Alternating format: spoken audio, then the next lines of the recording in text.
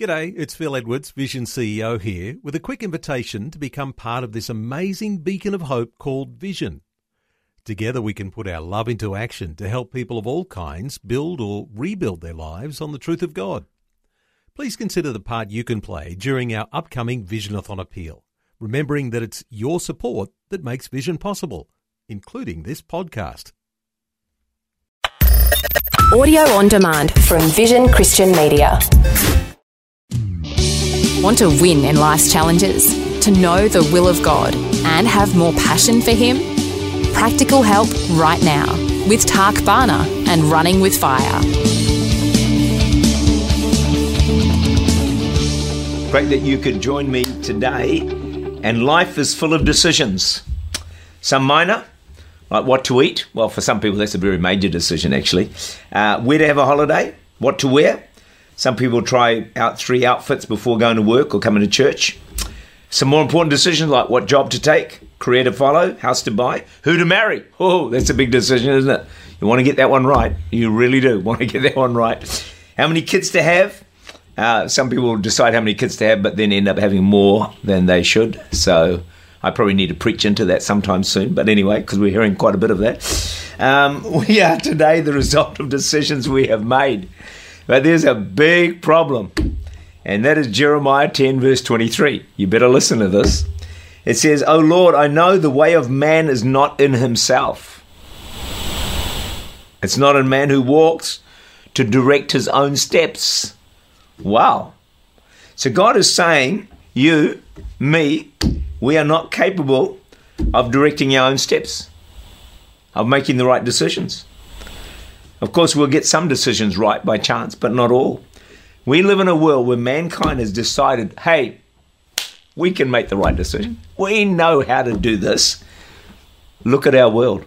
It is a complete and utter disaster, a catastrophic disaster, out of control and getting worse because man decided he can make the decisions himself. But after all, God was once again right when he said, it's not in man. I haven't given you the ability to make the right decisions. So Romans 8:14, where are we going with this? For as many as are led by the Spirit of God, these are the sons of God. So we need God to help us to make right decisions because we're not that bright. We're not that smart. We may be intellectually smart, but not smart at making right decisions. That's why some of the brightest people in the world, lives are the biggest mess. It's not natural intelligence that gets things right. So God wants us to learn to be daily led by the Spirit. The word here used for those who are led by the Spirit of God, these are the sons of God. The word used for sons speaks of mature sons of God. So as we grow in our walk with God, we'll be increasingly led by the Spirit of God.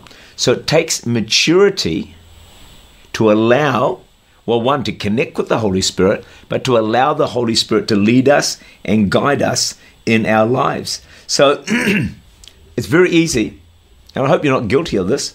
Some people are led by emotions. Oh, I feel I need to do this. Oh, I feel I should go here. Oh, I feel I should marry this person. Oh, you better be careful there. We can't live, our emotions can deceive us. Other people are led by fears.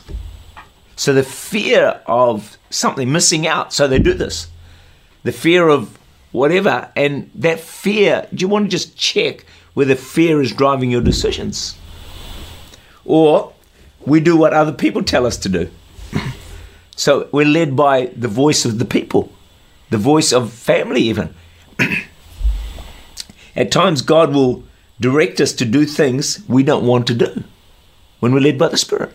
Many of you know my story. 1993, I was invited to go to India. Nothing in me wanted to go. I said, no, I'm not going. Till I talked to my wife and she said, did you pray? And I said, there's some things you don't need to pray about. But I went away and prayed and the Holy Spirit said, go. In order to go, I had to do what I didn't want to do. I had to die to self and die to my desires. But what happened, I met with the Holy Spirit overseas. It changed my life forever. The key was being led by the Holy Spirit. And sometimes it's doing something you don't want to do. I just read of a guy, which I've never done myself. God said, empty your bank account and give it to some need there. And he fought it with everything within him.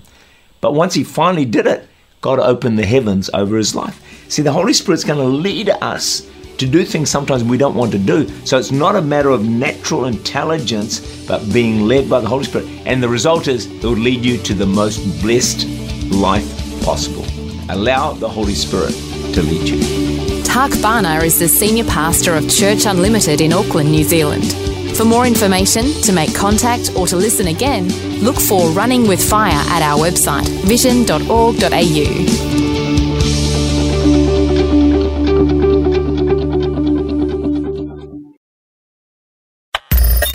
Thanks for taking time to listen to this audio on demand from Vision Christian Media. To find out more about us, go to vision.org.au.